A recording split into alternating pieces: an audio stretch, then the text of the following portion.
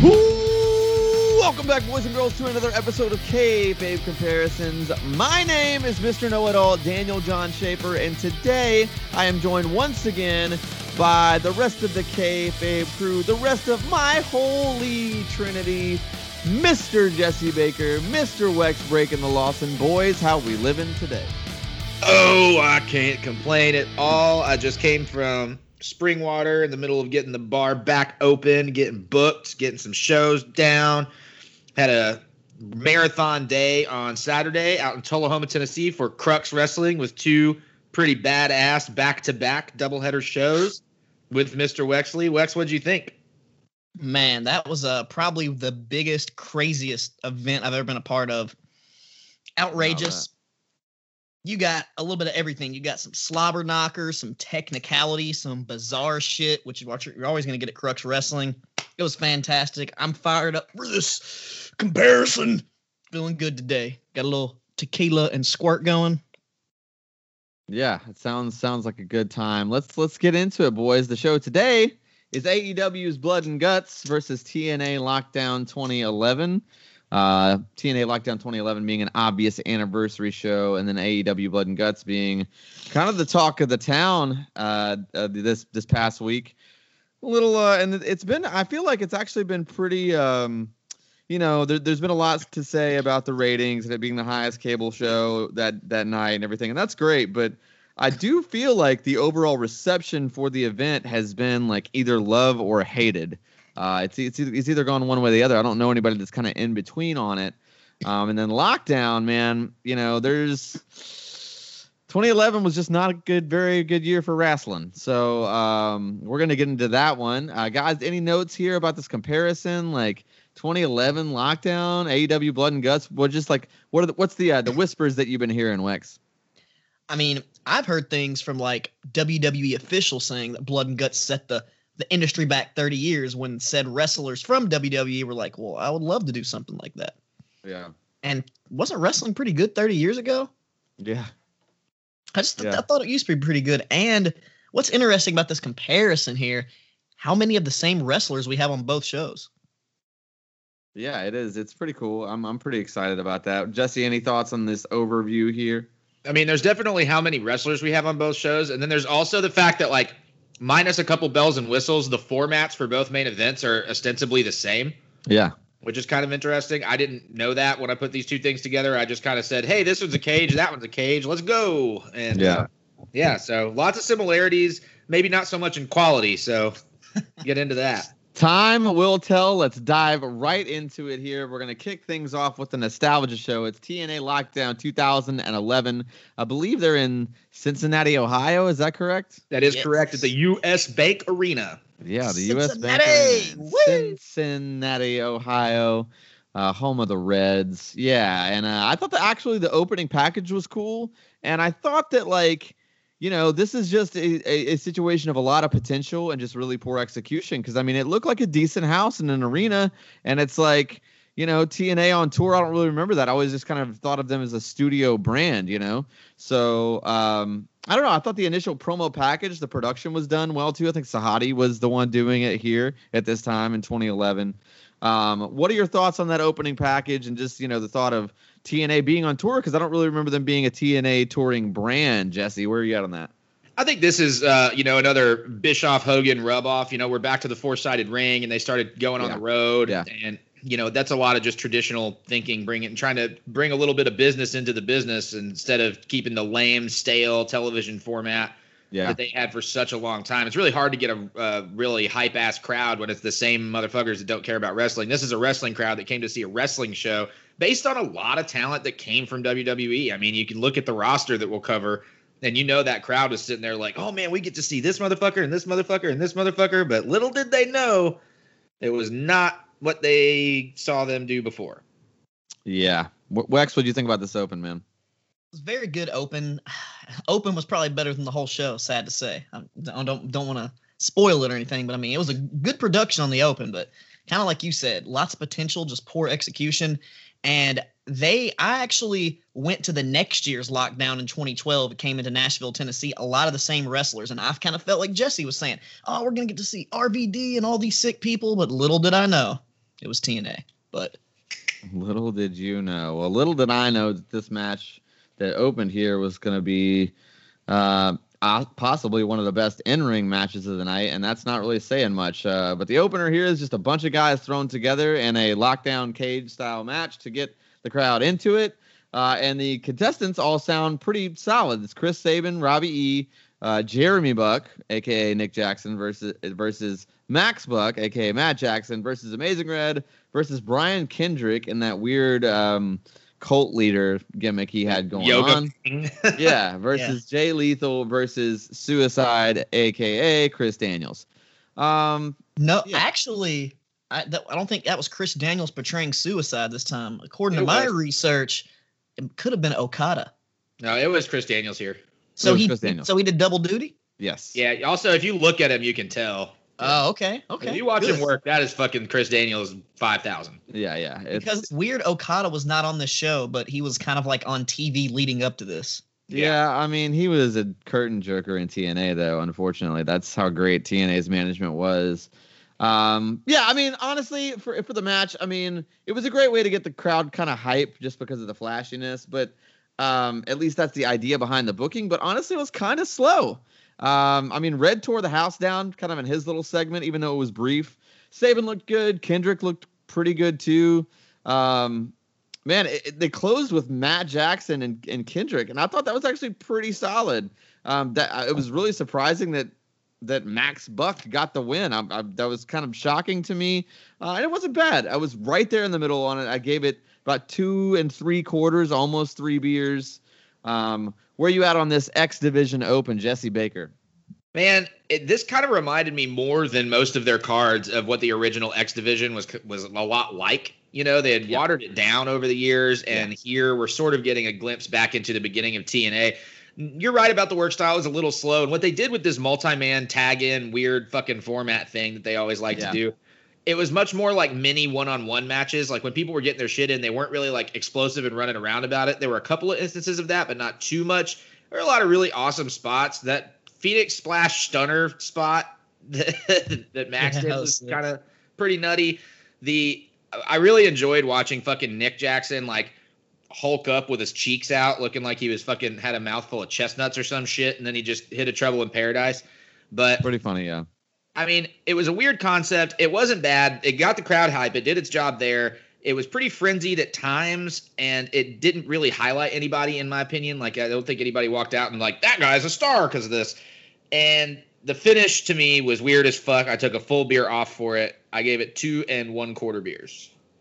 2 1/4. So we're pretty much close in the same ballpark. Wex, where you at on it? I mean, I just hate this style of match. I hate this rule, the escape match. We covered one of these at one of their previous lockdown pay-per-views, and it's just so convoluted. And like Jesse said, even though it was a multi-man, it didn't really have that crazy multi-man vibe. It was just like single spots here or there. But there was some good shit there. Like you got to see some classics. Got to see the Code Red from Amazing Red. And I thought it was funny that you got to see Matt Jackson doing some double team moves with Robbie E instead of Nick Jackson. It just felt super weird. I was just like, oh, this feels odd. And you could tell Nick was already losing his hair back then. He just knows how to hide it better now. Just that slick back with the cut just did not – that whole look for Nick Jackson was just bad. Oh, I mean, he's saving the hair. He's got that like him subscription. You know, he's pushing it all the time. No, I'm saying, and he's got just a better hairstyle. It's like he had like the side undershave with the wet slick back ponytail. Like it just not a good look there. Not a good look. But I did not like the ending. I thought it was lame as fuck. It was weird. Like, how did you pushing the ref from here knock you all the way off the cage? It just. Yeah. And I mean, there was big spots, and there wasn't. Technically, there was a story behind the match, and you got a little storytelling a little bit between the Jeremy and Max Buck interaction for a minute, and then he ends up winning. So I guess that's what they're trying to. But I mean, did you really need that to tell that one little story? There is all I'm saying. It just did. It was just kind of fucking crazy. But I actually went lower than you guys. I just only gave it a 2-fer. 2-fer? Okay. Wow. I gave it 2 and 2 for Tuesdays. I felt like that was pretty fair, but man, I guess I was real generous. Fantastic, but I'm a Young Bucks mark. Yeah. So when So in Generation Me is stinking it up out there and being all weird and looking all weird. I'm like, Yeah. Yeah, well, let's just kind of keep it rolling on this show here. Taz and Tenay, I've heard them be great on commentary, but tonight wasn't really one of their nights, honestly. Nothing really was going in favor of TNA, and that leads us to this Eric Bischoff promo. He's out next, and it was just a straight up masturbatory promo. Like, it served no purpose whatsoever other than to get like maybe local crowd heat. But then the following thing was like a backstage promo and then a match. So if it was to generate some kind of local heat, there's no real payoff. It's like it made no sense to have this promo here. Any thoughts on that promo, Jesse? I mean, it's what you said. Waste of time. Hemi fucked up her promo. I always love Steiner's promos. I mean, I know he fucks them up, but he leans into it. I love it. But I'm not a Crimson fan, and there's a backstory. Oh, never. They were close friends of ours who were filming a video for Patrick Sweeney, and there was supposed to be a ring that they were renting from Crimson that was supposed to show up on location for the video shoot, and they had everything else in league. They had the actors. Our buddy, the late Josephus, R.I.P., was a part of this video shoot. My buddy Dale was a ref. There were a bunch of people that were involved in this thing, and John Burr from How I Became the Bomb was the director. And the day of the shoot, Crimson no-shows with the ring, doesn't answer, doesn't do shit, and potentially fucks up the entire video shoot until the day was saved by none other than JEFFJARRETT. Ha ha, Jeff Jarrett, who rented a ring out. So fuck Crimson. Yeah, I mean, I feel that for sure. There's a plethora of stories about old Crimson around the Nashville scene. Wex, what do you think about these series of awkward promos? My exact notes are shitty Bischoff promo, big waste of time. And good old Steiner rambling around, because that's good old Scott Steiner. So I mean, it's kind of typically what you expect from TNA in 2011. And Eric Bischoff was wearing kind of a tight little T-shirt. I noticed there. A little snug. He was trying to flex out a little bit right there. What also was pretty snug is trying to get all these damn tag teams inside this cage. It's Inc., which is a stupid name. The British Invasion versus Eric Young and Orlando Jordan versus Crimson and Steiner. Tag rules make no sense inside a cage, and no one in this match is really the type of worker to carry a match, especially at this point in their careers. Was what it was. No highlights, just kind of there at best. I gave it a beer, and I felt like that was being generous. Wex, where you at on this one? I'm right there with you, literally. Trash, one beer. And I literally have the exact same line. Inc. is the worst fucking name ever. I have that written down right here. And stupid. This was a 4-way number one contenders match to determine the tag team titles, number one contenders. This was their tag division. This is the best they could produce. I mean, and you got the Young Bucks on the roster. The British team, they were like a team, and then Inc. was just the dumb fucking name. And the fucking dude, his tag team partner, Jesse Neal? Who the fuck? I do not remember this guy ever. He had like a 3-year run or something. Yeah, he was never. And it was all TNA. He was never in the E or anything like that.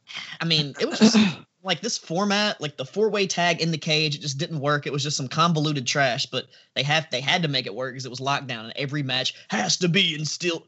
Fuck.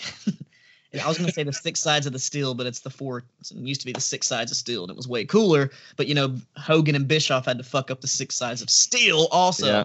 And again, not only the worst fucking name for a tag team, 2 of the worst finishing moves in this match: the Gender Bender and the Morgasm. Nice. 2 of the worst fucking names. And Cody Rhodes was doing the Crossroads in WWE at this time as Orlando Jordan's doing the Gender Bender. And I definitely saw that. I was just like, what? He's really doing that? And yeah, it was just fucking terrible. The Morgasm just. The Morgasm. How did they just say, all right, man, that's cool. You can call it the Morgasm. That's totally sick. Cool. And then Taz botches calling a Michinoku driver.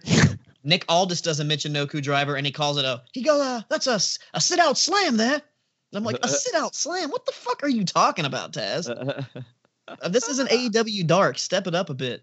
But At least Eric Young was funny, so I guess it's the only reason I gave it a beer because he did his little shtick. But yeah, it was pretty much bullshit. Jesse, give it to us. What do you think? I mean, I can't echo much more of what you guys said. I will say I fucking loved British Invasion, and I thought they looked good here. I thought they looked good as a team. I thought they worked well. They were the only team. Yeah. But, and I mean, I'm a big Doug Williams mark. I always really liked his work, and I thought Aldis looked good here too. Also, interesting note about our boy Crimson again. At some point this year, he's introduced as Amazing Red's little brother, which I thought was the weirdest fucking angle that TNA ever did. Anyway. His little brother? Indeed. Called him Big Red, Amazing Red's little brother. That's correct. He's white. You heard me. Steiner went beast mode a couple of times, which was just entertaining to me because I don't think anybody was ready for it. That just started kind of marking out a little bit about that. Eric Young just starts stripping at some point. The biggest thing that, I mean, the worst part about this to me, really, the commentary was just making awful jokes the whole time. I mean, there was just one-liner after one-liner, but like Taz is making gay jokes about Orlando Jordan. Oh yeah, that was rough. He's being like super weird about. I mean, I don't know. It was just really off-putting on commentary, and it made it very clear that this entire thing was a joke. I did give it a beer and a half, as pretty much strictly because of British Invasion. Commentary was absolutely awful this evening, just in general. We do not like that since we are commentary boys ourselves. And we actually were talking about that shit this weekend, like guys on commentary who just fucking joke the whole time and don't give a fuck. Yeah, I can't understand that. I feel like you got to try to tell the story. Like it's on Botchamania, AEW Dark. That's like its own thing. That's like what it's supposed to be. But anything else, no. I agree fully. Let's jump over here to our first little action of AEW Blood and Guts. I will say the TNT promo open was really, really cool. I enjoyed that. But then again, too, I feel like, guys, listen, I get that we're doing the whole Dynamite thing. I get that it's a Dynamite episode, but like, I mean, how much would it really cost to just change up the open? Like different theme music, you know what I mean? Like, just why not? Like, you know what I mean? You got the money. You should change it up. I feel like obviously it didn't hurt the rating. The rating was massive. It's one of the biggest pro wrestling shows on television that's happened in a while. So that's pretty impressive. The match here, though, is Omega and Nakazawa versus Moxley and Kingston, and this sumbitch was not impressive. Callis setting up the Omega cheap shot was great, but dude, Jon Moxley specifically is so goofy, horrible, awful, trash. Like, dude, worst dive in the business, too. He, like, just jumps out and stomps on the floor and pushes you. It doesn't make any sense. It's just... It was not good, guys. It was moderately entertaining because Kingston is good and I like Omega, but everything else sucked. It was a weak finish. Not into it. Beer and a half from me. Jesse, where are you at on this one? I mean, I really feel like to be opening a card like a Blood and Guts, which is obviously a specialty edition of Dynamite, to do it with this tag angle with fucking Nakazawa involved, it just really made it not matter from the jump. It made it very unimportant. Yeah. The ambush thing was kind of fun, I guess. Callis says, "Oh, he's not here," and announcers saying, "We saw him already." It was just all real hokey, and I don't know. It wasn't that inventive. It moved nothing forward about an angle. These guys still just don't like each other. Like, who fucking cares?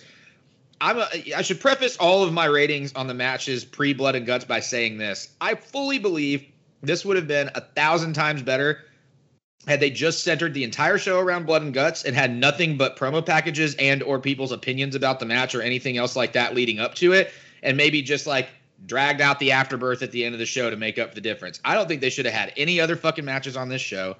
I think everything else dragged it down, and I wound up giving this 2 beers.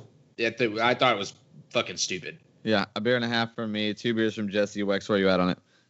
Dude, like, I literally have almost some of the exact same comments about how Jon Moxley pissed me off, but it was other things. Like his punches to Kenny Omega were the worst punches I've ever seen in my, like, he was like barely moving his arm and not even connecting. And then Omega's trying to, like, and you can't sell a good punch if it looks like, you know what I mean? It's just, his offense was just really pissing me off. And I was like, just bad. Kenny and Eddie Kingston is what saved this match for me because it's like, because they're fucking brilliant. And I love, like, just the way Eddie Kingston can sell shit. He can always make things like just look great. Yeah. I agree it was cheesy, but I mean, the little hokey thing. And honestly, I don't think this was like not even really a match. It was more the angle of the beatdown afterwards. Like they didn't even just like Jesse said, you didn't even have to have the match. This could have been just a segment of them like confronting them backstage and beating them up. I mean, how many times do they have to beat down Eddie Kingston and Moxley as a group of 5 or 6 guys? I mean, fuck's sake, we've already seen that how many times? Like, yeah, but countless. And the only reason that I give it the 2 beers is because I watched the BTE angle of the beatdown, and of course, Gallows and fucking Anderson are hilarious, and it just made it a little funnier because their angle. You could hear him saying, "You tried to kill me. You tried to kill us." And I saw that too. It was just great. So if it wasn't for the BTE second angle, it only would have got 1 beer, but I gave it 2. And I love Matt Jackson in full Hawaiian gear. And everybody else is in all black, and then they had the angle. He's just like, dude, I thought it was Hawaiian Day. He goes, no, it's Biker Gang Day. And then Gal's like, because I was in a biker gang on the other show that I'm on now. It's quality. It's quality content. Over here on the other show, though, it is not quality content. It's a Madison Rayne promo in the back, and I literally wrote rough period, bad period. This show sucks so far, LOL. That's my actual notes. Like, it was just, man, like, this whole segment was bad. The whole, like, ran Mickey over with a motorcycle. And okay, listen, I'm not trying to be a misogynistic male here, but, like, of all positions for you to lay dead in, like, that was a really awkward position. Like, I was just like, I feel weird because you're supposed to be knocked out, but you're like, I don't know. The positioning felt very strange of her getting knocked out by a motorcycle, a crotch rocket of all things. It's kind of funny to me.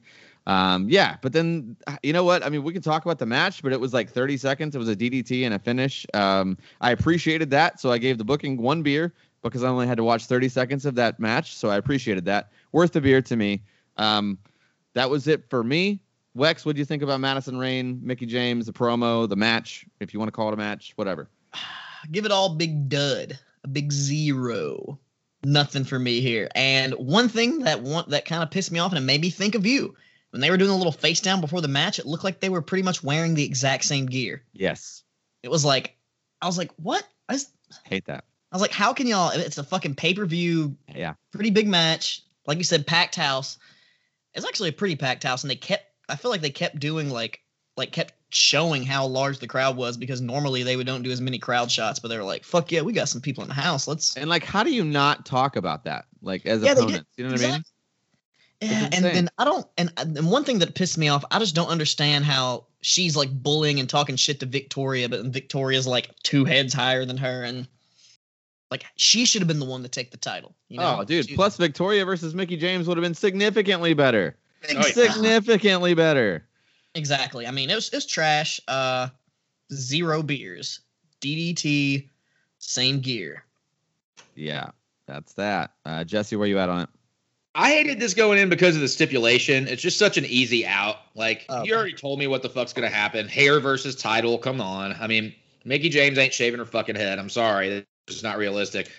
Then they had a solid attempt at a story, but Rayne is so green and so small that it just didn't really – there was no threat here. There was no – like, there's no I believe this is going to be a fight. I did say that heretofore this match shall be known as the on the verge of Vag match because every fucking bump that Madison she's just falling out of everything. And so, even on the fucking offense, it was just like something's about to fucking go hanging out. I don't know. A little coder lip slip. And call it that too if you want to.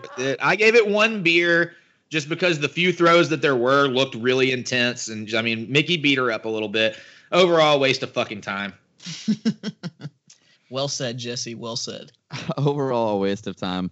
Okay, that's fair. I don't know.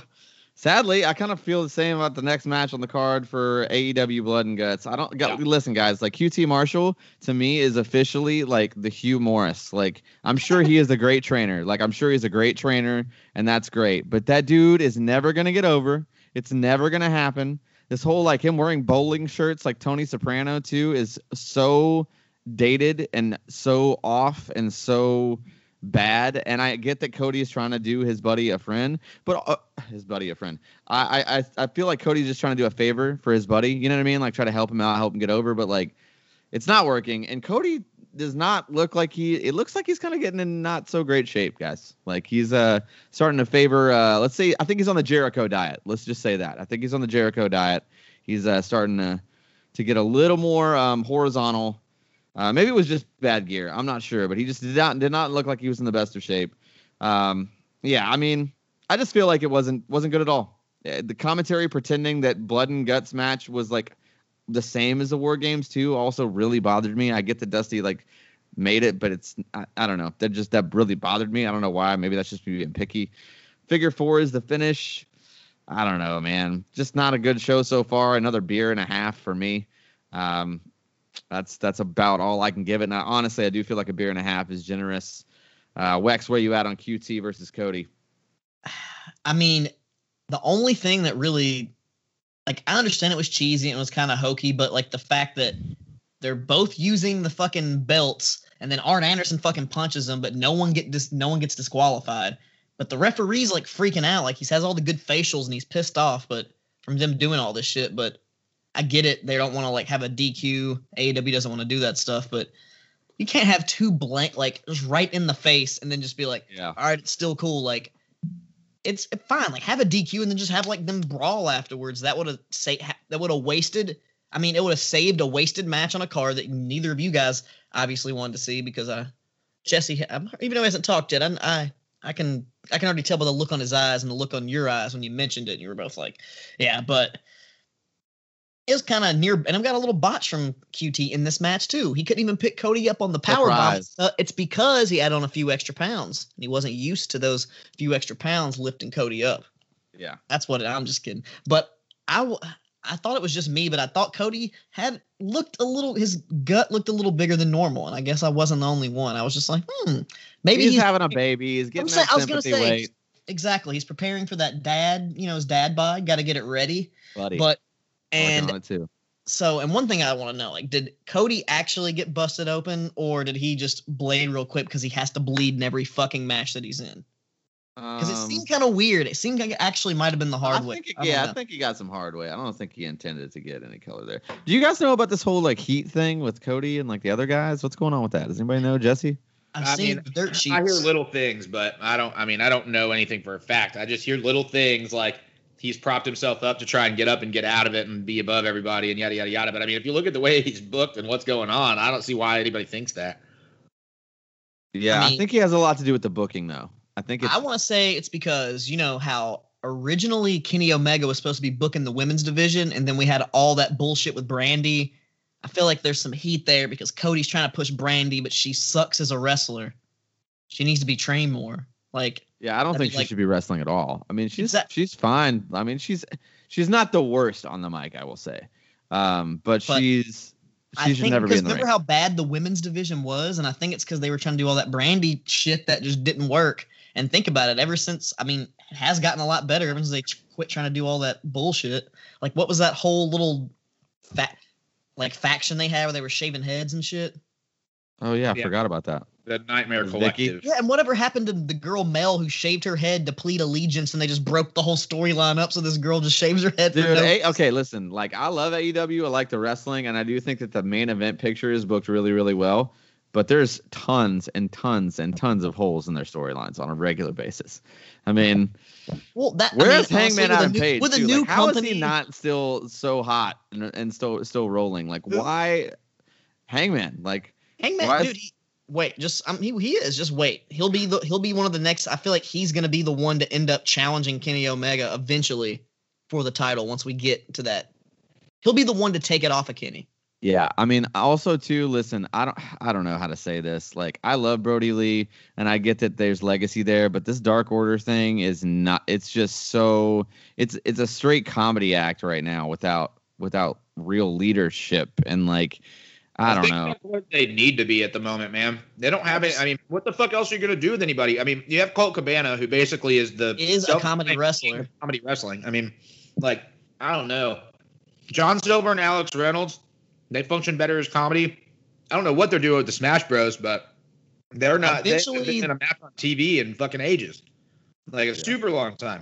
They're trying to put over 10.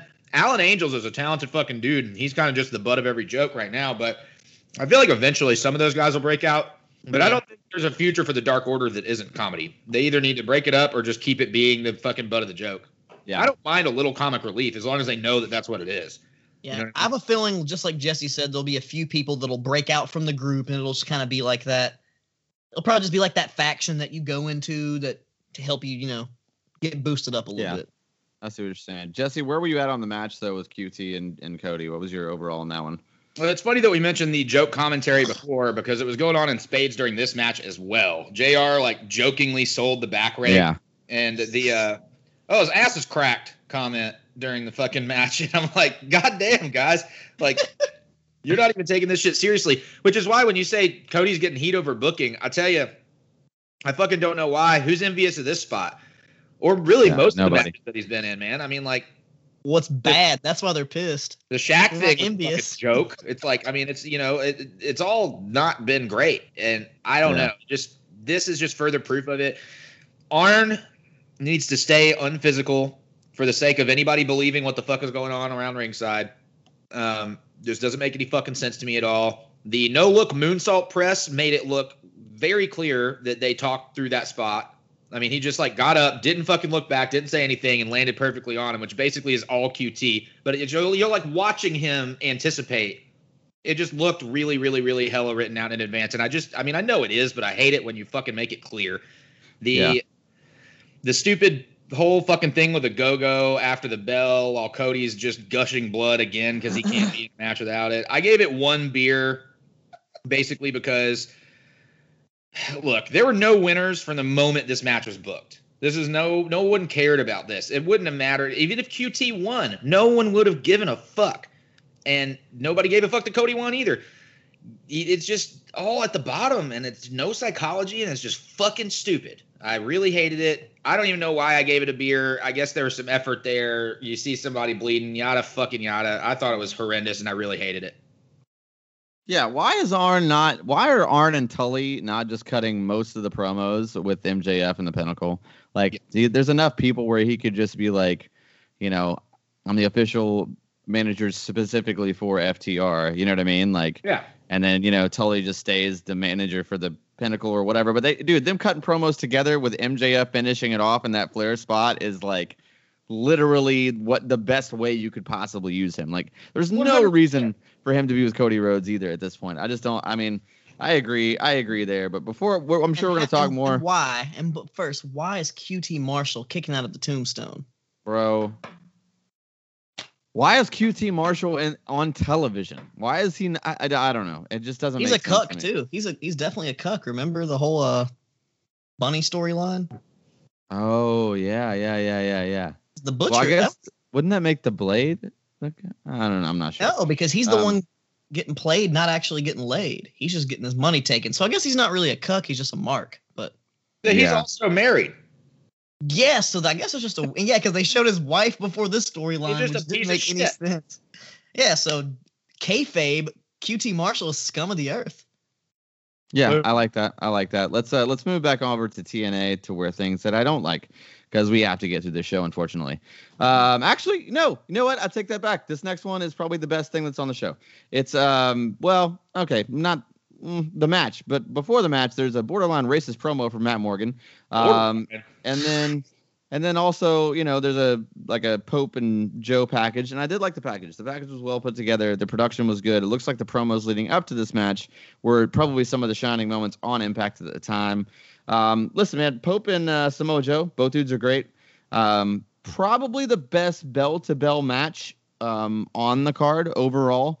I will say, though, it's a damn cage match, and there's a foot on the ropes for a pin break. What? I mean, I don't.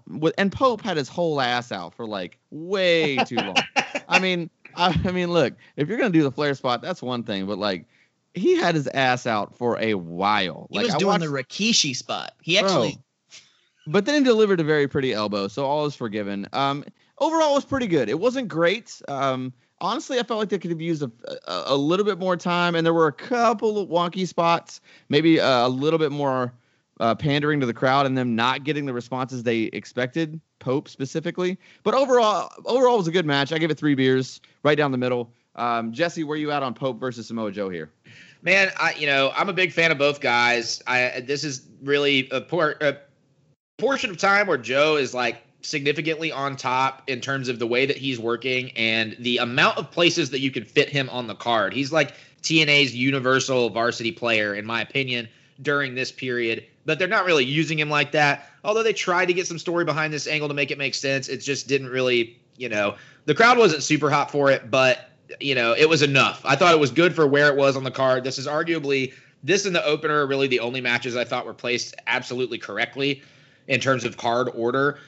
During the butt spot, the commentary is fucking joking like crazy again and has to go back and bring up Orlando Jordan again. Yeah, they do. Yeah, they while the fucking ass is out. And I'm like, God damn, guys, are you just bored out there? Are you not having fun watching this shit? Because he really doesn't sound like it.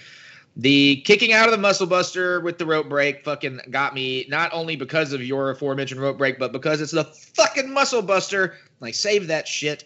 The Muscle Buster 2 goes into the Coquina. Some of Pope's offense was a little bit boring, but I like his work so much that it was just kind of like easy to look past. I gave it 2 3/4 beers. They lost the crowd in some moments. And one thing I will say, this was right when I noticed. Yeah. They've been doing it the whole night, but this is right when I noticed they were doing some really wonky, fucking weird camera work. And like, maybe that's what it was. Maybe that's what it was. They did a couple of weird, like wide shots from inside the crowd. Like it was really, yeah. It looked mega. It looked like somebody shooting with their fucking phone. It was very strange, and it completely threw me off of significant spots in the match. So I wasn't into it. And as for Matt fucking Morgan, if you're in the middle of a deportation gimmick, maybe stay away from the Final Solution stuff. I don't know, but it looked very white supremacy to me. Yeah, it was not what it could or should have been. Wex, where you at on it? I mean, just like you said, probably one of the best matches on the show. And even though the overall like storyline of the feud was kind of trash, because this is actually a continuation, or I want to say the final blow off, because we saw one of their matches on a previous pay-per-view that we covered when he was doing some nefarious things with his donations and strippers and stuff. And Joe didn't like that. And I think, and if you saw the little video package like before, they kind of talk that, and we get some of that weird Okato stuff when Okada was basically portrayed as Bruce Lee. Kato. Yeah, basically from Green Hornet. But yeah, but the one thing that kind of really pissed me off, like I know that this is lockdown, but they didn't really utilize the cage much in this match at all. Yeah. Like besides the little ass climbing up spot, and Slick did a Rikishi. He kind of bumped his ass in his face, which I don't know if he meant to, but Joe like kind of looked back and did not look like he liked it. They didn't really sell it on commentary as offense, but whatever. But I noticed that all the Pope hit a code breaker in this match. Yeah. They just had knees to the face. But yeah, they didn't know what – they paused. They didn't know what to call it. They were like, Yeah, like – and, yeah, the only true cage spot besides the the ass spot was when the Pope got sacked on the ropes. So they made that work there. And Joe was wearing, like, the All Japan ring color scheme. Yeah. Oh, yeah. Blue. Which honestly, that's weird. I've never really seen him wear that color scheme. It's usually like yellow or green, or he's never red and blue like that. That's definitely different attire there for Joe. But I mean, solid work, nothing really special. But I mean, I guess this match did at least have some type of story, and I actually knew what was going on within the storyline. So it was a solid right in the middle for me. 3 beers.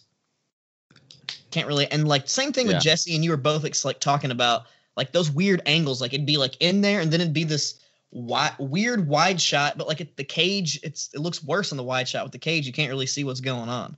It was just fucking with me, and then just like Jesse, like I don't understand. Maybe because they were trying to show the crowd off, but that's the only thing I can think is like, oh, we finally have a hot ass crowd. Let's.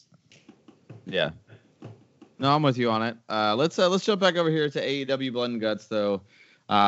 It's okay. So this is what's kind of weird to me, man. Like, I like the Scorpio Sky promo here, and I like the segment, but it does feel weird that Sky like splits from SCU, and then Ethan Page like leaves the North from Impact to come to AEW just for them to join up as a team.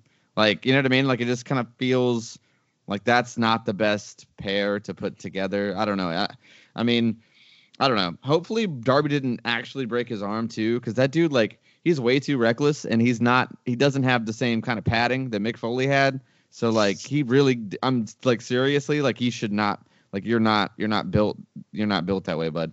You can't just go flying down concrete steps. So I'm not sure what the report is on him. Maybe he is hurt, maybe he's not.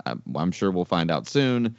Yeah, and then the match here, you book on a TV special, you book a squash match on a TV special. Okay, again, because that helps everybody. That Britt Baker looks so much better after this. That's what you needed to do. The hottest woman star in your company, and on your most televised show, she has a squash match and doesn't further any storylines, doesn't get Baker any more over. Half a beer from me. That really pissed me. It's like, why would you not put somebody else better? Like, why? I don't know. I just don't get it. It's really bad booking to me. Like, honestly, annoying booking to me. Wex, what do you think about this one?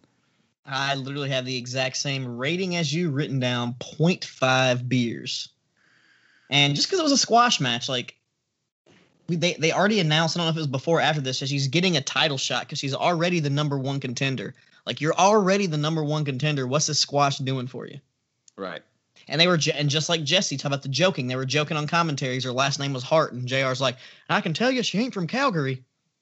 Yeah, I was like, okay, we get it, JR. Yeah. But I will say, I did like the little promo, the whole like Scorpio Sky Darby promo thing before, just because that Ethan Page promo where he's like talking about all of his injuries that he's actually caused Darby over the years. So it kind of actually gives a little substance to the feud, because for some reason, I feel it in my heart, Darby's going to drop the title tomorrow night on Dynamite to Miro. Yeah, and then sure. And then him and Stinger just going to full-fledged into that feud. And then I definitely 100% agree with you that Scorpio Sky and Ethan Page do not need to be a team, but I think it's a temporary team for them to lose to Sting and Darby and then like go against each other. Yeah. I can see that. But then who's the babyface in your fantasy book? And then my fantasy booking, Scorpio Sky is the prime perfect babyface. He does not convincing as a heel at all. Him talking shit in his promo, he's like, yeah, bitch. And I was like, dude, it is not believable at all. You're too nice. Like, Scorpio Sky is not a heel. Yeah. He's just not. Ethan Page is a believable heel. Even Ethan Page can work both sides. He's good. Yeah, he feels like it could easily be a turd. And I can see the one betraying Scorpio in that situation, but sorry. Jesse, where you at on this promo, the squash match? How'd you feel about it? I mean, so these guys also have to point out their exorbitantly expensive shoes. I'm like, guys, you can't be a heel tag team that's stealing the other heel tag team's gimmick, goddammit. Exactly. What's wrong with you? That's a stupid fucking angle. I think it's inevitable that these two are going to be going against each other, these two being Ethan Page and Scorpio Sky. I don't mind the team for right now. I mean, they don't have a weak tag team division overall, but they do have a weak tag team division in terms of who they're pushing. It just doesn't really make a lot of sense. And if you look at, like, most of their teams are faces, which is weird. They got some heel teams, but most of them are embroiled in other feuds that have nothing to do with the belts. And now that the Bucks are heel, they got to build these face teams or use these face teams. And it's like, the Well is just not that. They haven't built that division the way that they wanted to. They wanted to make it a headlining match all the time. I get it. And like, tag team division can main event shows. Great. Why aren't you building it then? Why is every tag match like 8 fucking tag teams? Like, it just doesn't make any sense to me. But the promo wasn't bad. I like the angle with Darby. I heard he's not hurt, at least not enough to not wrestle or whatever. He's supposed to be fine for tomorrow. Or, well, this is Saturday now when this airs, so fine for last Wednesday when whatever happened and we predicted it correctly. Ka-ching. Yeah. But the Britt, Julie, I mean, what the fuck do you say about this fucking match? I gave it a beer just because it was there, I guess. I mean, it was filler. It was pretty, it again, nothing moving forward. No storyline moving forward. Nothing being accomplished. You're wasting more time. Yeah. Bullshit. Also true, though, I'm glad you brought it up, because if you subscribe to our Patreon for only $4.99, you actually get the show in video form, the full unedited show. The day that we do it, which is Tuesday. So you'd actually be able to watch this the day or night before AEW, and you'd see Wex be an asshole on camera. Being beautiful, baby. Yeah, okay. That's okay. Well, that's what we'll call it. Let's bounce back over here. Wex, can you make the same pose that Mr. Nakazawa is making behind you? think you're just some aviators away from maybe being in the same boat a little bit. An aviators and about 3 world championships away. But. Yeah, that's also true. Man, speaking of awkward, it's another Hernandez promo in the back, and it's another awkward race baiting thing.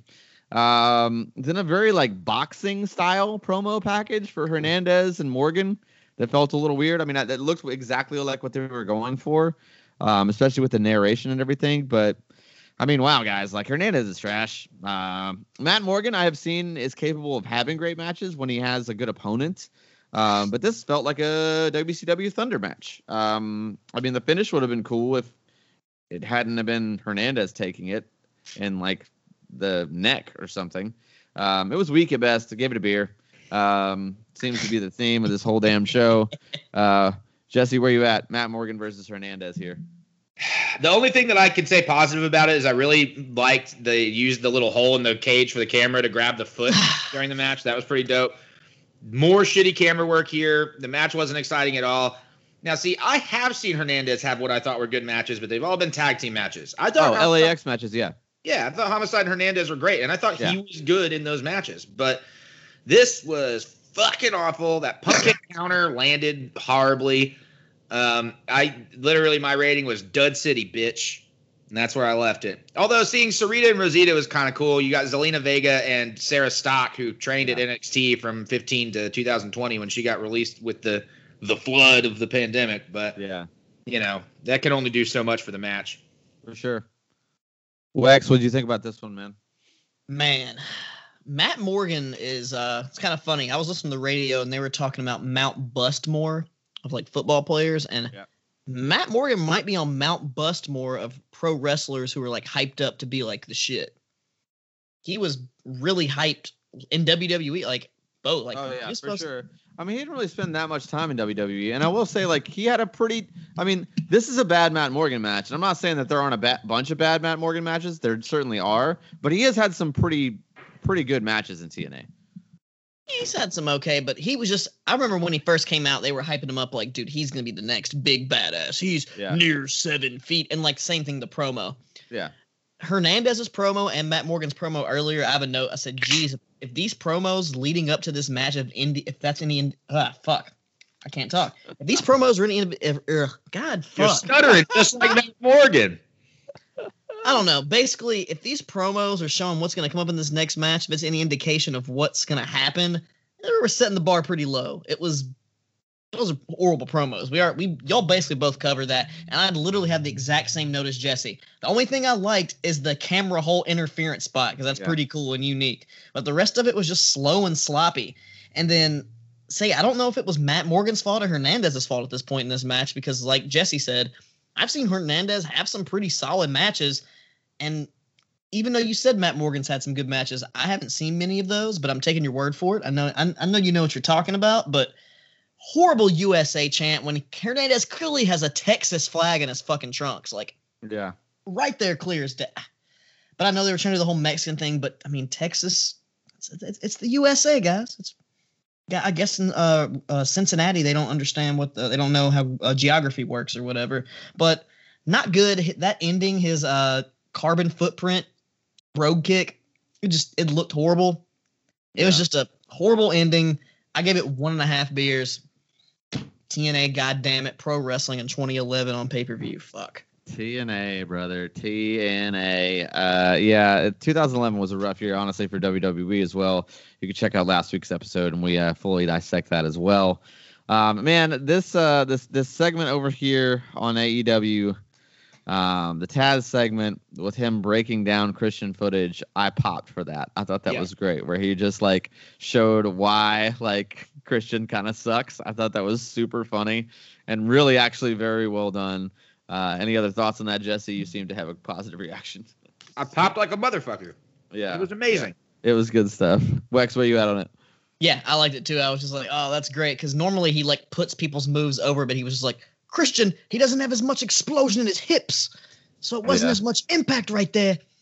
And he's like, his footwork right here on the kill switch. Yeah. Yeah. It was good shit. It was good. It was very good. Jesse, tell me about the Varsity Blondes versus Jurassic Express versus SCU versus the Acclaimed. They gave Pillman some decent shine, which was, well timed on the part of for the course. Yeah. Out, you know what I mean? It was one of those things like, hey, Dark Side of the Ring's coming out. Let's make sure we feature this kid, which, they don't normally do. I felt like when the Acclaimed came out, my one note that it was like, maybe let the one kid rap and just don't hand the mic to the other guy. How about that? Agreed. It feels very New Age Outlaws. Yeah, it was like, let's just leave Homeboy out of it for at least a little while. There was some really great wrestling with Jungle Boy and Kazarian. I thought a lot of the tag melee stuff. I gotta tell you though, and this will be a theme in this show, the picture-in-picture stuff kept taking me out of it. Especially you got 8 fucking guys in the ring, and then I gotta try and watch it in a quarter of the screen. I, honest to God, would rather them just go to commercial and just powder during commercial and fucking come back. Let me see the stuff I'm supposed to see that's gonna even matter or mean anything. The STO to the outside was fucking dope. It was extremely frenzied. There weren't huge highlights for anybody, I didn't think. I'm going to pop every time I see the best Meltzer ever. 2.5 beers. I really wish that I had seen a little bit more focus on some of the other specific teams rather than just like spot. Yeah, I agree. Where you at on the Wex? Dude, Max Caster's rap at the beginning, that Dark Side of the Ring line on Brian Pillman, fucking gold, grade A, fantastic. I'm going to go ahead and say it now. He's doing the gimmick better than John Cena in the rapping skills. Oh, 100%. 100%. He's coming up with some bars, and they're always funny. Yeah. Pretty much every time. And he's great in the ring, too. And dare I say, better than John Cena at this point in his career. Oh, for sure. I think he's just not a steroid-driven, homophobic white guy, so it's a little bit different. Yeah. Okay, yeah, everything, yeah. His partner is a gay man, so, he's not going to be homophobic. That would be very offensive. Yeah, it'd be a little awkward. But, dude, fucking Jurassic Express, I think they shined in this match, which I think they did that on purpose because they're the next team. They're eventually, when they get the belts, they've been setting them up. They're going to strap a rocket to those dudes, and they're going to be top dogs, but I knew from the beginning of this match that SCU was going to win. So that kind of took me out of it a little bit because the whole, if we lose, we're going to break up as a tag team. And I'm like, dude, it's a number 1 contenders match. But at the same time, it's like the Bucks need the heat, and that's good heat. Retiring Daniels is good heat.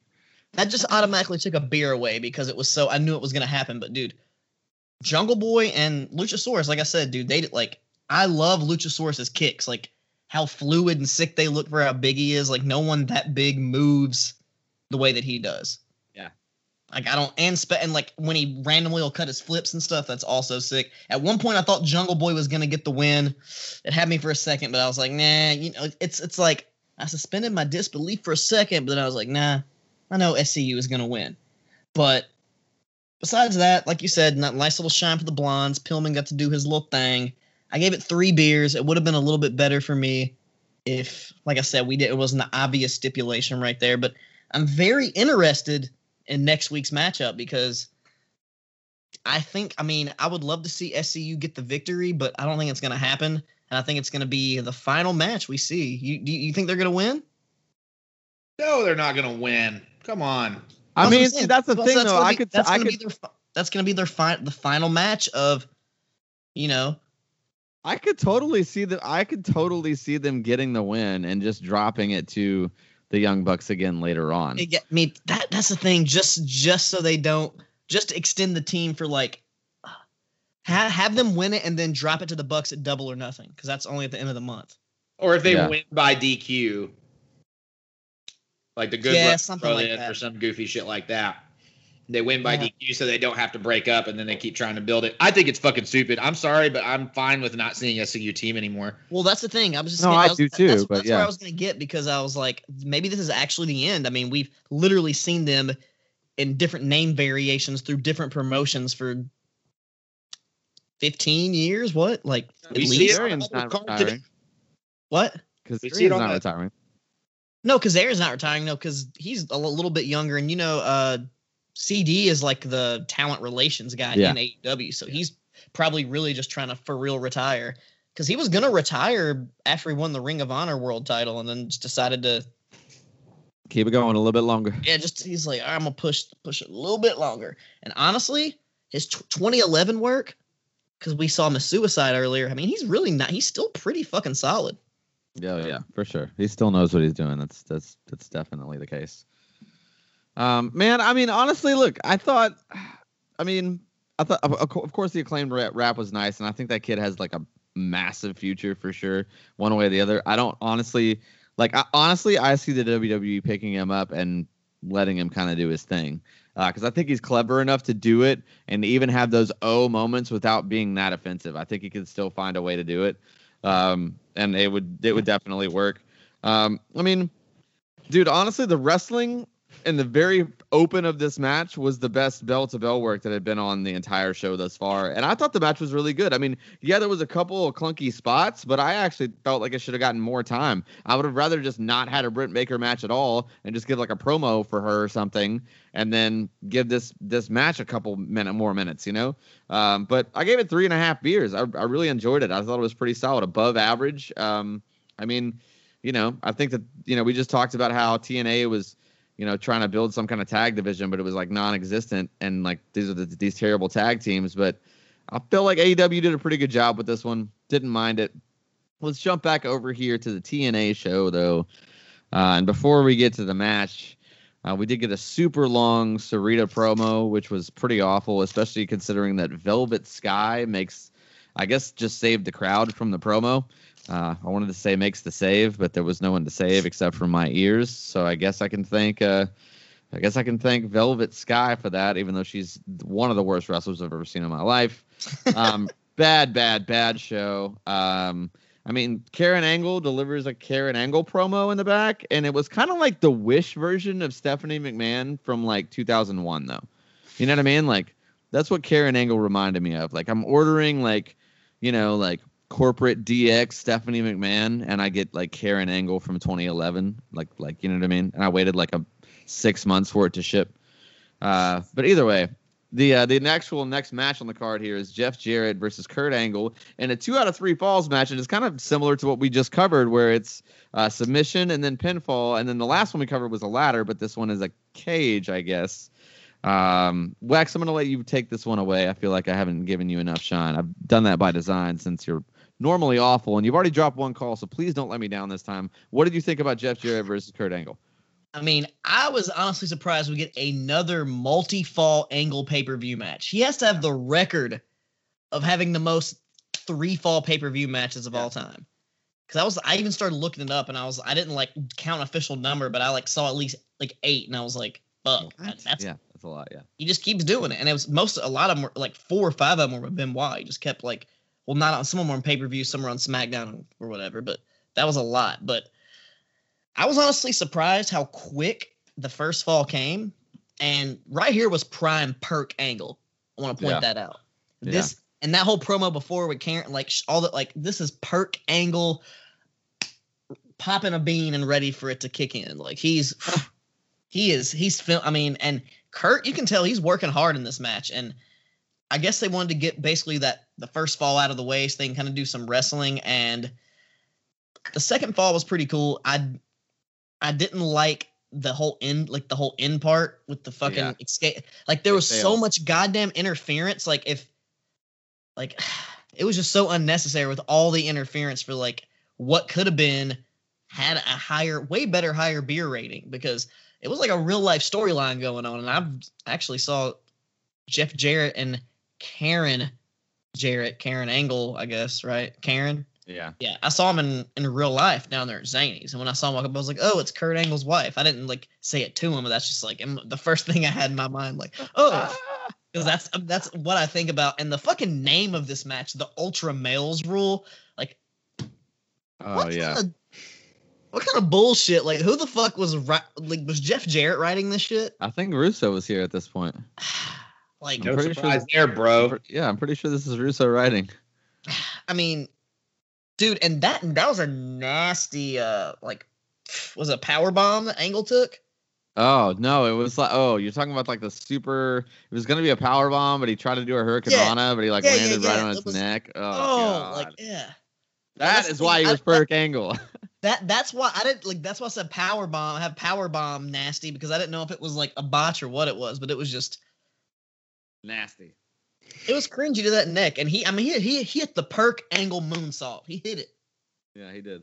And as long as you're hitting that perk angle moonsault, you're gonna get at least 3.5 beers from me. And that extra shit at the end was unnecessary.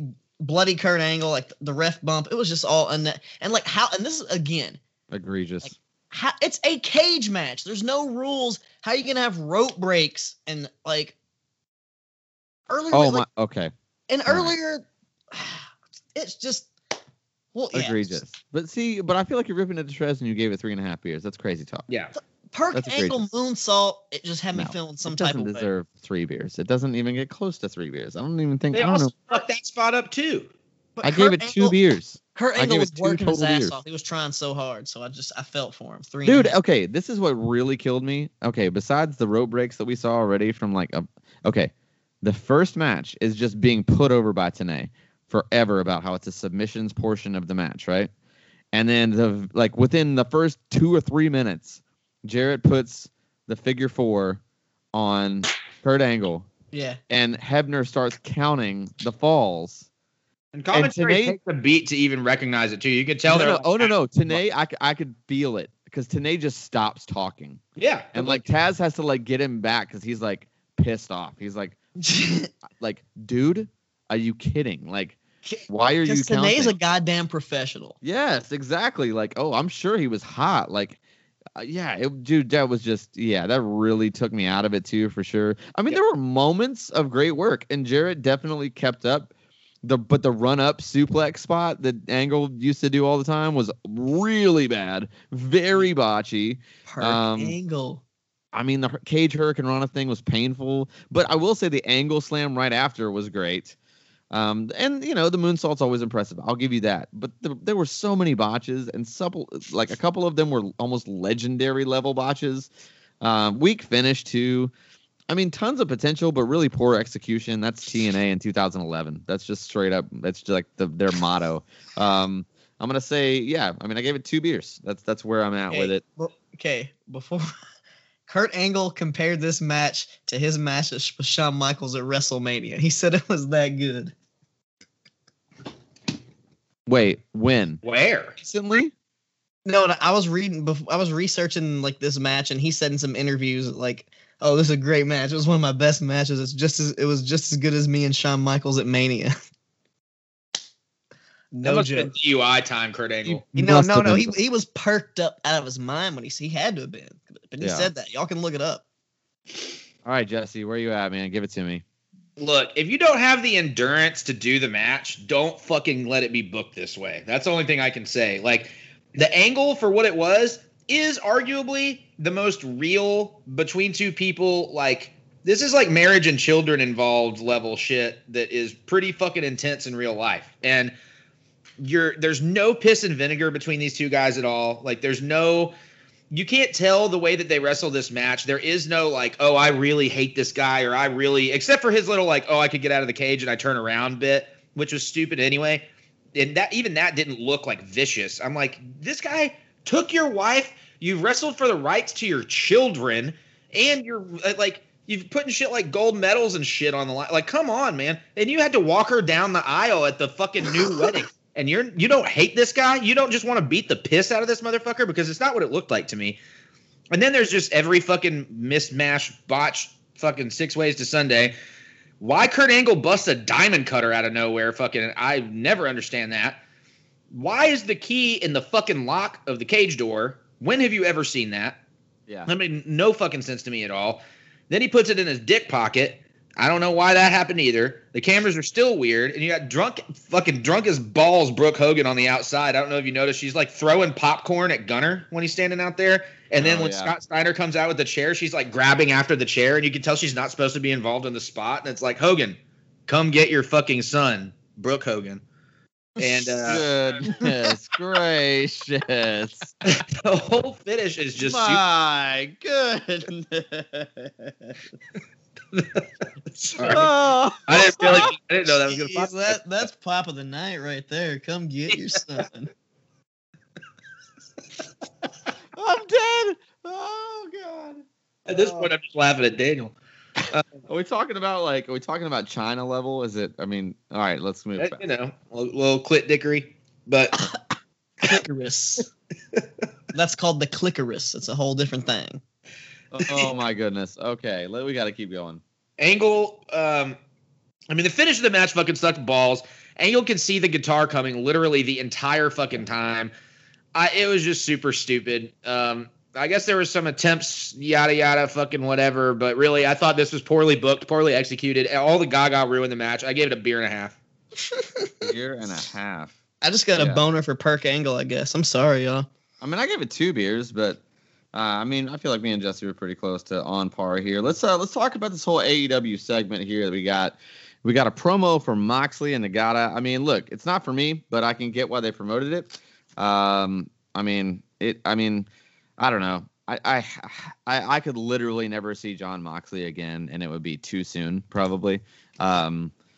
It's just not for me. Yeah, dude, his whole octopus, his whole gorilla, Neanderthal, knuckle dragger thing that he does. What He's is that? He's one of the annoying characters in Street Fighter that has a weird ass fighting style. Dude is an actual Blanca. He's Blanca. Real life living mongoloid. That is exactly what he is. Okay, I mean, look, and then we have this Kenny Omega promo with Tony Schiavone. Man, I love the announcement for Pac and Cassidy, and I love Omega ripping Cassidy, but I really hope it's Pac. Okay, because honestly, I feel like now, especially on this whole high from Rich Swann, now would have been the time, literally this exact same promo. And now would have been the time to have Adam Page walk from behind him. Now that he's a true baby face that everyone loves. Sure, he's still drinking, but he's not considered this screw up of a drunk as he was when they were tag team champions. You know what I mean? People are behind him. And now would be the time to kind of give him the rub. And you could literally have him actually drop the AEW title due to random interference from Rich Swann. That would be incredible. It'd be a great way to have things work. It'd be a great way to get Adam Page a little run, even if he does drop it back to Omega. I don't know. To me, put Adam Page in this promo, and I'd like it more. Listen, I don't hate Cassidy. I do know that he's a good wrestler. I know that he's mostly gimmick. I think he's going to be good in the Pac match, and I mean, it does seem like they're going to go with Cassidy and Omega, but I don't know. I don't think that's a smart choice personally. We normally don't rate promos here, but I feel like this is kind of important for the direction of the main event of AEW and therefore ipso facto kind of also Impact Wrestling. Jesse, where are you at on this whole Kenny Omega promo? I mean, the whole angle, I guess I should say. I can tell you, I mean, there is no angle, this came out of nowhere. It was completely left field. And I don't give 2 fucks about either match. I mean, either match is going to have great wrestling in it. But I'm not invested in either one of them. And as much as I like seeing Pac, Pac, Pup, Punk, whatever. I think it's Pac. I think it is Pac. As much as I like seeing Neville, it's just one of those situations where there's no – I mean, they're going to have to do a lot to build that in 3 weeks for me to really care that much about it. I mean, there's no story to it. There's no reason for them to dislike each other. The same thing with Cassidy, man. It's just not – there's – I get it. Get the main event entrance that you've paid for with the Pixies tune and whatnot, but I just don't really get the significance of it, nor do I think that it's going to push anybody forward. I mean, does Omega look better by conquering Orange Cassidy? I don't think so, actually. No, not at all. So it's flat to me. I don't like any of it. I think there are a million other things that they could do as the main event for this pay-per-view. And in my humble opinion, right now, they need to have a main event that is going to want to push buys to the pay-per-view. They need it. They got to keep that steam going. And if they don't, people are just going to stop buying the shit, dude. I mean, if we're talking about buys then, and I don't think you should shotgun Christian yet. I don't think he's the right pick. I firmly believe it's Adam Page. If you were booking, Jesse, if you had the pencil, who are you putting in that main event with Kenny Omega? With a different build, maybe I could see a way that you could have made Miro work. Okay. But that's before they took him the direction that they've taken him so far. I agree with you on the Adam Page thing. I also think that what they originally started doing with Scorpio Sky, had they kept that going, they might have had something in that by now. Yeah. I also think what would be smart for them, honestly, if they want a good match that some people have already seen and they know it's going to be good, but they want it in a much better forum and a much bigger deal, do the fucking rematch with Swan. Honestly, that's what I was hoping they were going to do. Yeah. Yeah, I mean, we're going to get that eventually for sure. And I think that putting it on AEW would be good, though.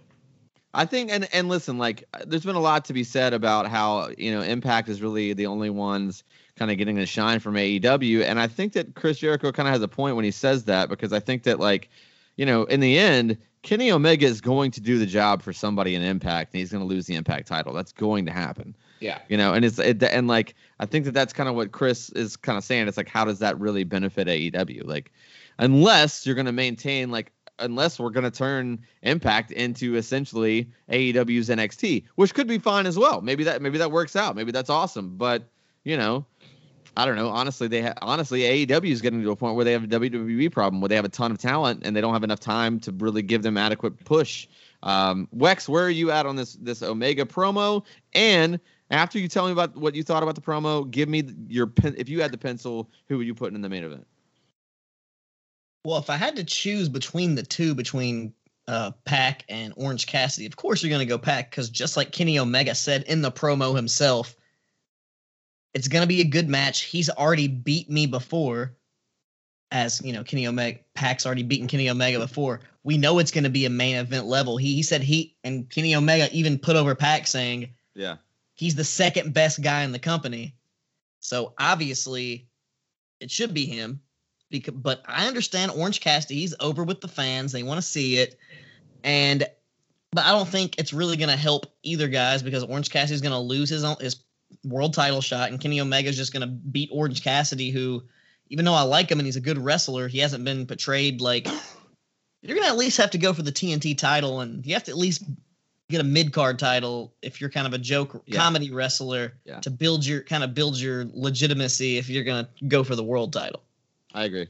And so Pac is already a guy who honestly, I'd love to see Kenny Omega versus Pac again. It's going to be a goddamn solid match, even though there's not much story besides him being like number one contender, having the most wins, which AEW, tries to push on the wins and losses thing. I would not mind seeing Pac, but if I had to choose somebody in the company, like I get what you guys saying, the Rich Swann thing, but I think that's too soon. I think that's going to happen eventually. I think they're going to build that up a little bit slower, because Rich Swann hasn't even been on Impact in the past few he hasn't been wrestling on matches on Impact. I think he's just going to kind of let that simmer for a little while. Yeah, and let him pop back up somewhere. I agree. But if I had to choose someone besides Pac, I do agree Hangman Adam Page would be a perfect choice. But babyface wise in AEW, I'm trying to think, the only other person that I think would be good would maybe be like a Rey Fenix, and they already have a little history there, and that's the only other person that I would go with. And well, he's a heel, but yeah. But that's another problem. I think he's a. That's the thing. It's weird. Death Triangle, Rey Fenix, and Pac come out of the babyface tunnel, but Pentagon comes out of the heel tunnel. It doesn't make any sense. They're a faction. I definitely would have gone Penta Kenny if we were in a spot where that match would make any fucking sense. But we're not. Penta and Kenny would all. Yeah, dude, that'd be fantastic. But like you said, there's no really story there. But the Phoenix makes sense because they've had those recent like world title matches and stuff. But the thing with AEW is they haven't built any. I mean, who are their faces really? Yeah.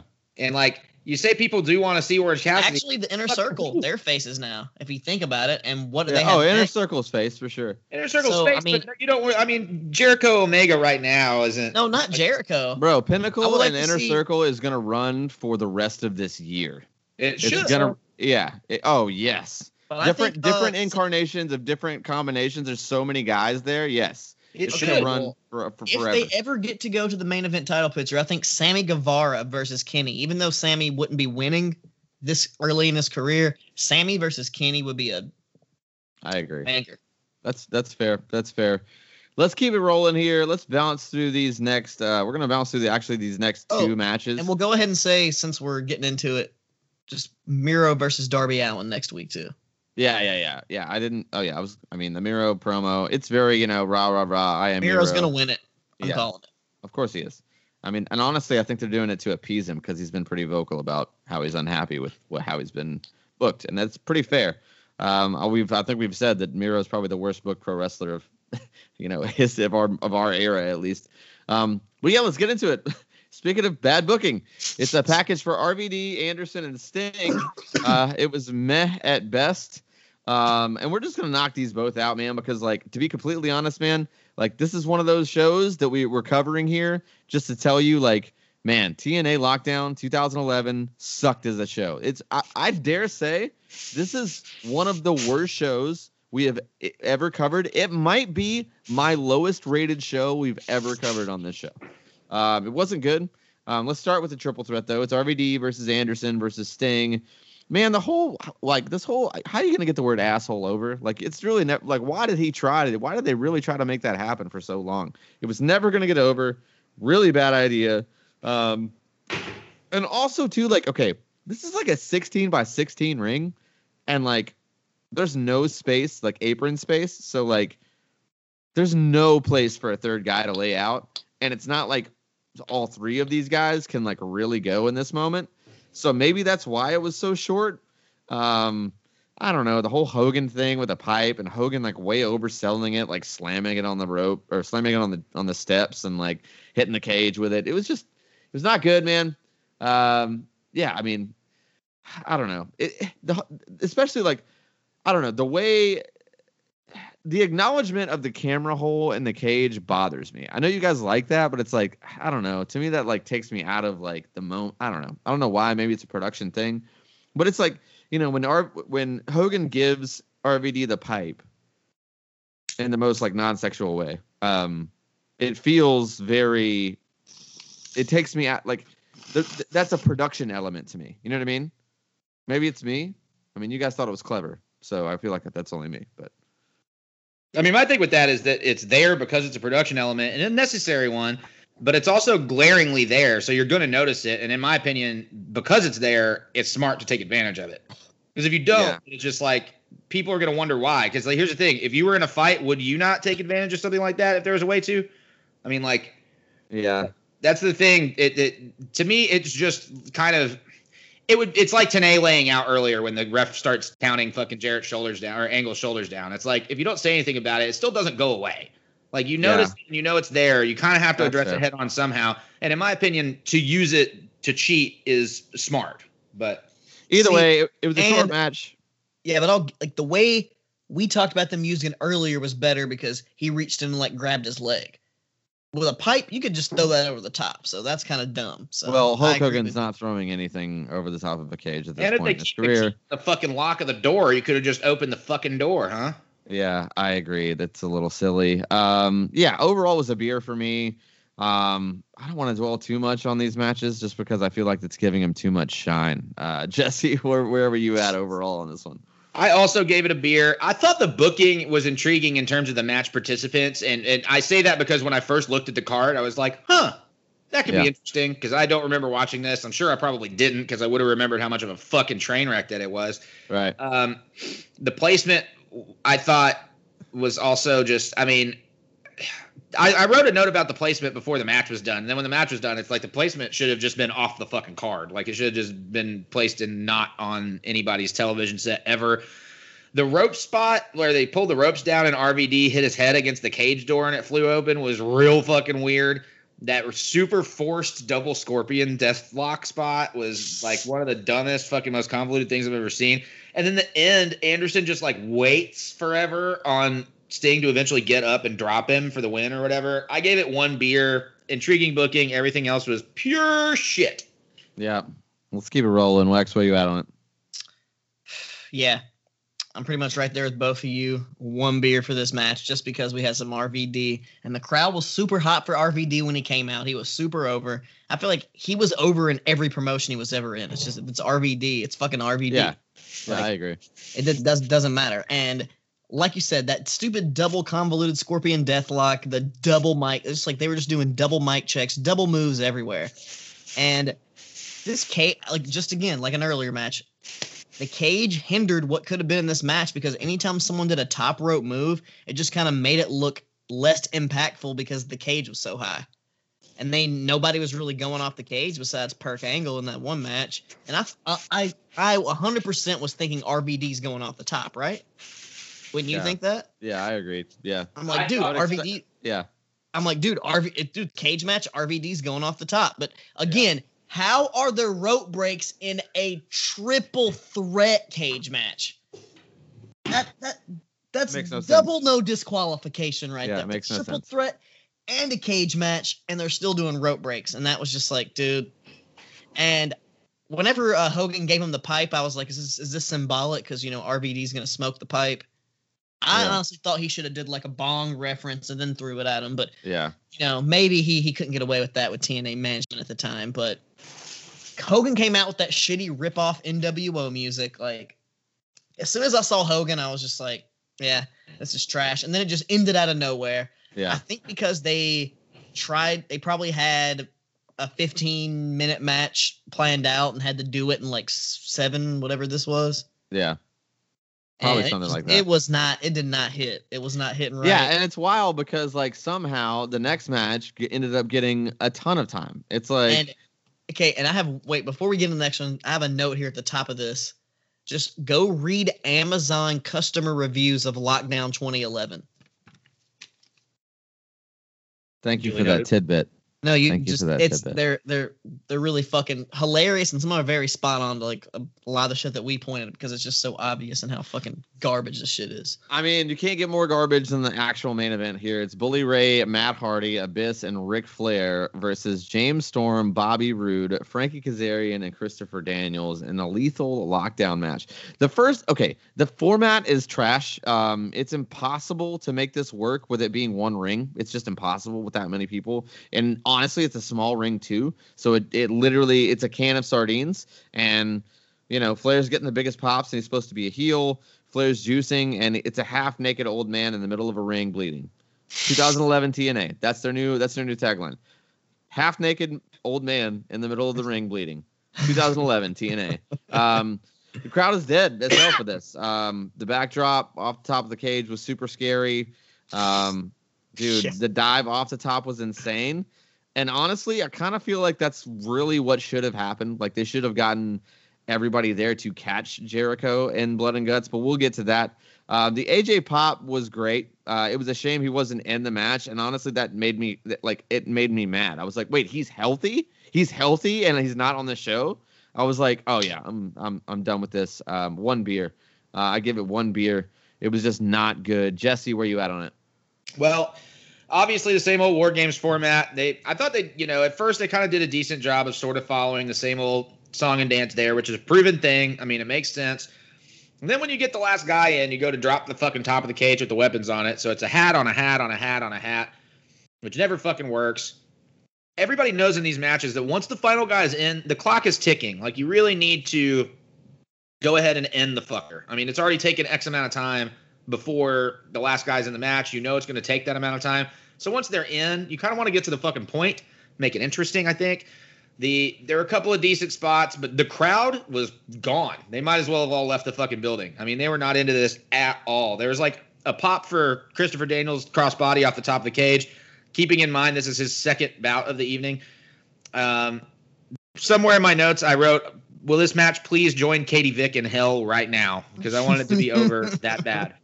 Good night. With 8 guys with weapons in a cage, and we really needed interference from AJ Styles. Is that really what we needed here? I gave it 1.5 beers. Shouldn't have been the main. These matches never should be the main. I don't understand why CD's working twice and Flair is in this match. I mean, you got, for fuck's sake, you got people on the roster, booked better. AJ Styles. Oh my God. Yeah. Fuck on, man. They could have easily put him in this match. Would have been 9 times better. Even though, actually, I don't know about that. It still probably would have stuck to X. Yeah. But yeah. Black. Lex, wrap it up, man. Don't give this match too much shine. So, Lethal Lockdown, a.k.a. TNA War Blood Games and Guts. War Blood Games and Guts. But like the Wish version. It was tiny, that little, like... And honestly, until Ric Flair came in the ring and got busted with the beer bottle and started bleeding, there was no blood. It was pretty, like, tame. Yeah. And then even when the weapons came down, it was just fucking so crazy. They had two screens. They had like a double screen, one like two different angles because so much bullshit was going on.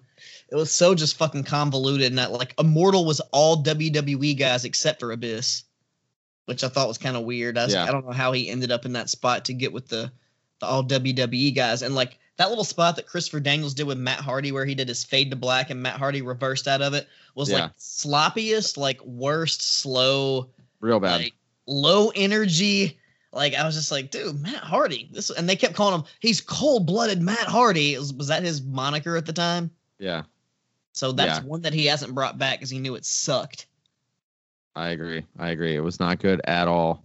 Let's just like I said, you already said it. Bare ass old man, second ass of the show. We didn't really need to see any of that. It was goddamn trash. I'm also gonna give it one beer just because I got to see Flair get a little bloody and get a little funny. He was a heel and he was like popping to the crowd doing a shtick. It just yeah. I mean, I'm with you on that. Let's get to the main event of AEW. The juice of the current product these days. How are we feeling about Blood and Guts? It's the Pinnacle versus the Inner Circle. Wex, since I kind of rushed you through that last one, I'll let you go ahead and lead off base here. What do you think about the Pinnacle versus the Inner Circle? I mean, for AEW's version of War Games, aka Blood and Guts, which apparently they used the name Blood and Guts because that was a name that Dusty was using at one point for the match. So at least it has some type of substance there. So it's not just some made up shit. So I can understand how they can compare it. And, you know, his daddy was in it. Cody. But, dude, this match was great. I enjoyed how fucking bloody and gnarly it was. I loved how the Inner Circle had their prison gear, and that was a nice touch from the Pinnacle with the white gear because the blood is just going to go perfect with the white shit. And so many fantastic, like, spots and just little things here and there. I love the, like, fucking Marvel superhero stare off where they both like 5-on-5 finally went at each other from the inside. Dude, Sammy Guevara Spanish fly from ring to other ring was one of the sickest things in his coast to coast. Yeah. Pulling out the Shane McMahon or the Van Terminator. I'm not going to, you got to give it to RVD. He's the OG. Yeah. And I also liked how, in WWE, they'll just set a chair on somebody and they'll just lay there with a chair. Like, I liked how someone actually held it and he was like trying to fight it off the whole time and wasn't like I'm just going to lay here with the chair and let you set up for 10 seconds and jump across the ring and drop kick me or whatever. But, dude, it definitely delivered on the brutality, like the exposed double pile driver on the pine, as they were saying. And the very last sequence of the match when Tully, started firing off and opened up and let MJF get out and Jericho chased him up. And another thing Jesse pointed out earlier, the commercials, the fucking picture-in-picture really fucked this up because you could see like Jericho was basically just setting up, waiting to climb up during the commercial because it was just that really kind of took a little bit away for me. And then when they got to the top, it was sort of a botch, but Jericho saved it. It was funny. I saw him clearly go for the blade, but he went for it way too early. I don't know why he went for it so early, and he was just holding it with two fingers the entire time. And MJF was putting him in submissions, and he was just holding his finger, like holding his hand up, like still holding it with just two fingers.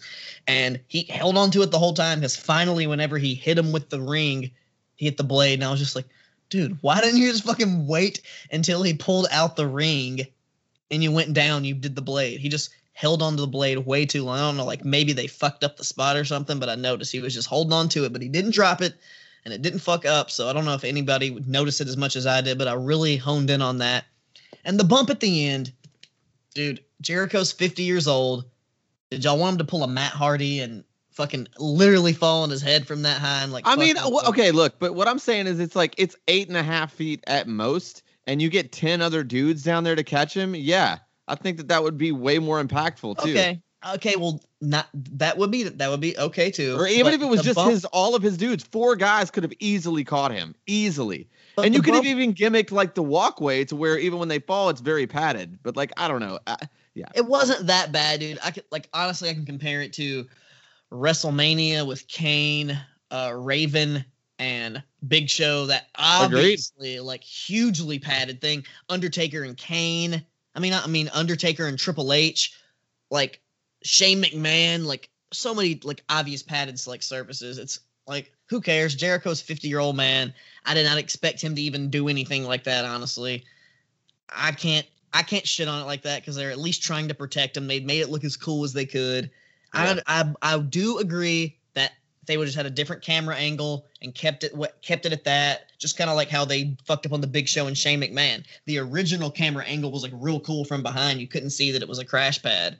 Yeah. They would just kept it like it is and didn't like zoom in, because like I noticed Jericho looked like he was smiling when they were like trying to like work on him. And I was like, oh, come on. But then then it came back again. It looked like he was, so I don't know if it was just me misinterpreting his emotion at the time, but honestly, bloody as fuck. I love the Santana and Ortiz Dead Presidents thing again.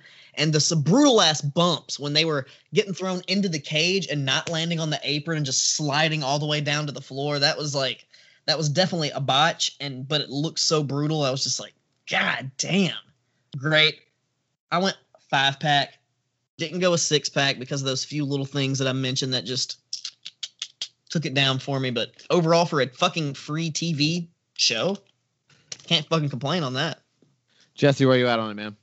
I thought they did a great job with it overall. I had several of my notes that came across for the majority of the match where it's just like, this seems fucking real, which is the thing that's lacking in a lot of these kinds of things. There are a lot of fight-like elements that everybody was giving it their all. They were beating the piss out of each other the entire time. A lot of blood. Pinnacle looked great with the blood on them, though. I really liked that I love that they rocked the white gear. Yeah. I mean, it was just like accentuated that whole thing so much more. Picture-in-picture fucking killed it for me. That honestly took a whole beer off for me. And I fucking hated it. It just really is kind of one of those things. Again, they could have timed the show out to a point where there weren't breaks then or something. There's a way around it, for fuck's sake. But that was awful. Two very important things happened during picture-in-picture during the match. One was Wardlow coming into the match, and then one was obviously them getting out and trying to climb up to the side of the cage or whatever. Sammy Guevara, to me, is the breakout of this match. I thought that he looked the best by far. He had a couple of pretty noticeable big slips, but to be honest, again, it was realistic enough looking, and it looked like they were in a frenzied fight that it didn't bother me. Yeah. I really still thought that it looked good. Hager looked better than I'd seen him in a long time, even though he's still kind of a goof. He's still awkward with everybody, but he still looked better than I thought. All in all, man, I thought they did a fucking wonderful job. I thought everybody walked out of here looking better than they did walking in, which is a hard thing to accomplish with 10 fucking guys. The fall, the way to do that spot is to put the crash pad under something that he has to break through. I mean, put it under something that looks like it's fucking plywood or something like that. At least something that breaks. The cardboard breaking apart and the high angle from above that shot it. Those are the two culprits here. Had they undone one of those two things, you'd have been fine. Nobody would have said shit. I gave it 5 beers, all because of the picture-in-picture. Yeah, I mean, I'm close. I'm at 4.5 beers. Look, I don't think. Okay, I'm not the kind of dude where it's like, oh, well, just because it was a crash pad bump, it ruins the entire thing. That's silly. The match was insanely good. The bell-to-bell work was really, really great. And a lot of people are like, oh, some of it's barbaric. I don't know.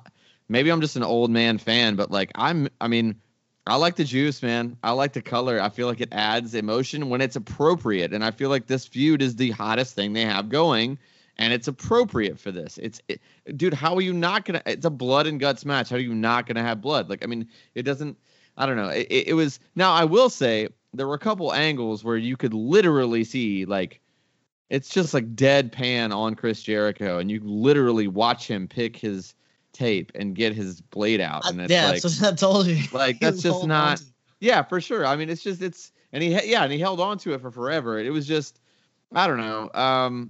There were a couple things that were noticeable to me, and again, listen, I get that, and Jesse, you're right. Maybe if it was just shot a little bit differently, and maybe if it'd still been a crash pad, but if they had tried a little bit harder on the production side of the special effects, if you will, it would have been a little bit better. But I also think too, man, why don't you just have a whole brawl down there and just have Sammy jump off, and that's your big bump, you know what I mean? That would have been fine. You know what I mean? It's all I don't know. I don't think it had to happen. And so that's why when people are like, I see why people are bummed out about it. So to me, I'm like, man, you could have got away with just not doing it at all, or just not doing it that way. So I'm saying if you're going to do a big bump like that, I don't think that was probably one of the not better ideas to do. You know what I mean?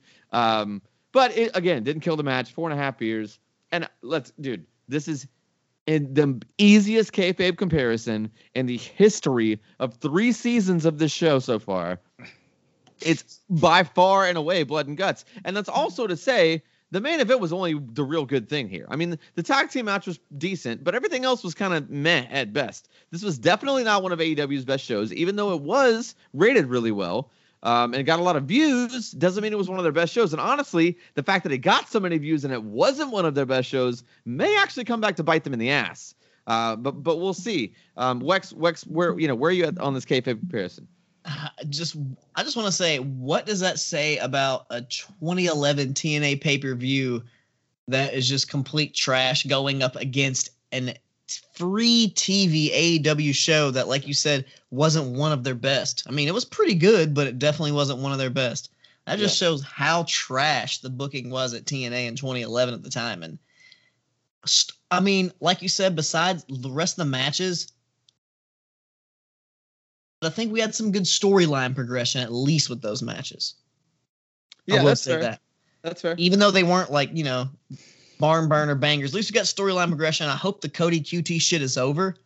Yeah, at least that ended. Hopefully that ended. Exactly. Well, it did, because now it's Cody versus Anthony Ogogo. Yeah, okay. Because he punched him in the gut and put the flag over him. Because that's just so disrespectful, because, we hate foreigners. We're at war with Britain. Oh, my God. Exactly. Yep. Okay. But obviously, AEW Blood and Guts 100% beat out that trash of a lockdown. All right, Jesse.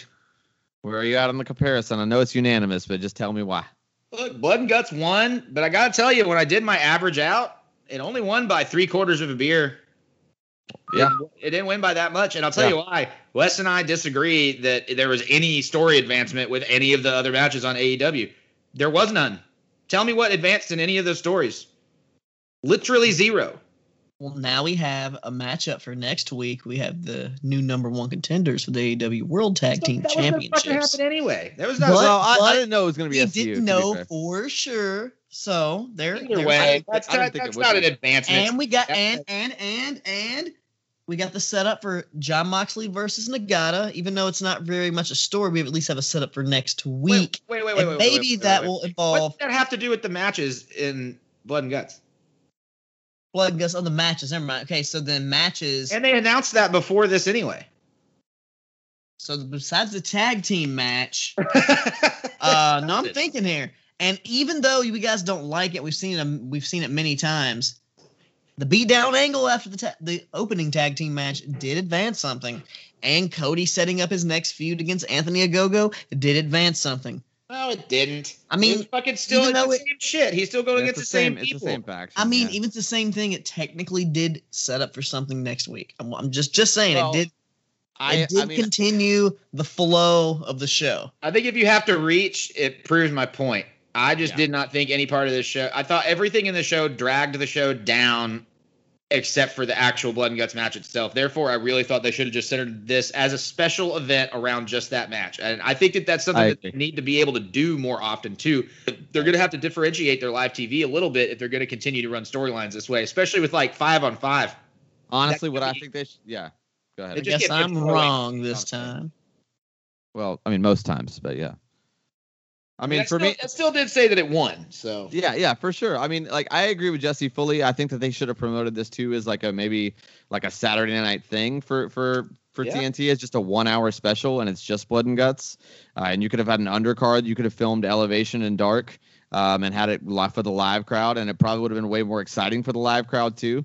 And then you would have had this great Blood and Guts match, and that would have been the talk of the town still. Would have got great ratings. It would have been on a different night. It would have been done well for the network. It would have done well for AEW. But at the same time, too, it does win this kayfabe comparison. That also being said, TNA Lockdown is the worst scored show that I've ever had on the history of this show. So it's the worst show ever. Moving on, speaking of next week, though, we have Backlash, or WrestleMania Backlash, 2021, going up against Impact's Under Siege. So we're going to have to get out your cock and watch WrestleMania Backlash there. And then you're going to have to tap into that that IP Plus and get Impact and watch Under Siege because it's a network special for them, right? That's correct. Impact Plus special, yeah. So, Jesse, what do we have to look forward to for Backlash and for Under Siege here? So, WrestleMania Backlash is one of those things, like, we got to cover it when it happens live. I'm not excited about it, frankly. The current WWE product has been lackluster at best lately. I'm not very psyched for anything that I've heard. I really couldn't tell you what the fucking matches are, frankly. And Cesaro and Reigns is going to be dope. Like, it's going to be a good match. It'll be a good match, but, it's like, we all know where it's going. You know what I mean? Like, So, hopefully it's a good match. I don't know. Anyway, Impact Under Siege, I'm stoked about, though. We got that fucking fire-ass 6-way for the number 1 contendership for the Impact title. There to, determine some things, forward some story. There's some knockouts matches. There's some other great matches that are going to be on that card. And I know that it's just an Impact Plus special and not exactly a pay-per-view. However, getting to do a current versus current of WWE versus Impact is very intriguing to me in the landscape it is 2021.